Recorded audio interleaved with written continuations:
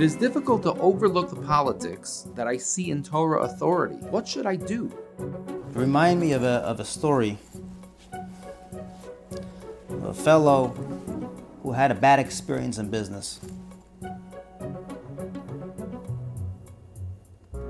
Someone took advantage of him. And so he turns around to his friends. This was in the 80s when communism, when Russia still had a system going on. And he said, you know what, I'm going to Russia. So what are you going to Russia for? I see, capitalism doesn't work. Everybody's taking advantage of each other. So I'm going to go to Russia. So he said, one second, you're going to go to Russia, you have nothing. Here you lost $100,000. There you are not allowed to own anything. You simply have nothing. The ability in life to differentiate between people who abuse good ideas and between taking that experience and saying the idea is a bad idea is extremely important and healthy. Everybody had a doctor. Everybody knows of a doctor who abused his profession. In many ways, horrific stories out there. Horrible stories.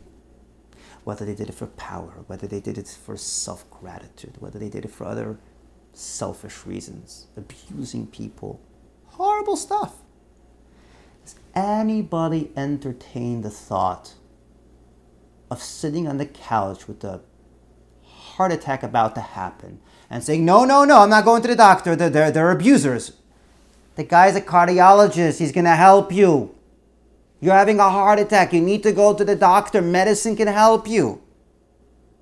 Torah is no different. Torah is our life.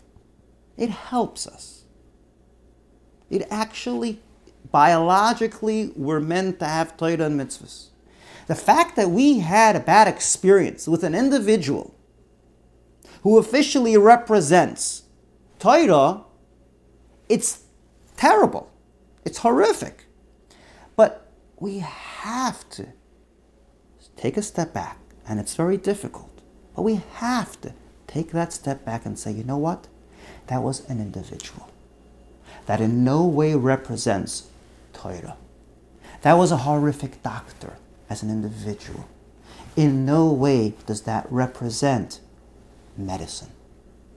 If we take that tough, difficult, disciplined step, we're suddenly going to realize that the Torah that we felt repulsive to, and the mitzvahs, and all the stuff, we felt repulsive not to the idea, we felt repulsive to the person. Separate the person, and we're suddenly going to see the idea for what it really is. And it is good, and it's meant to be good.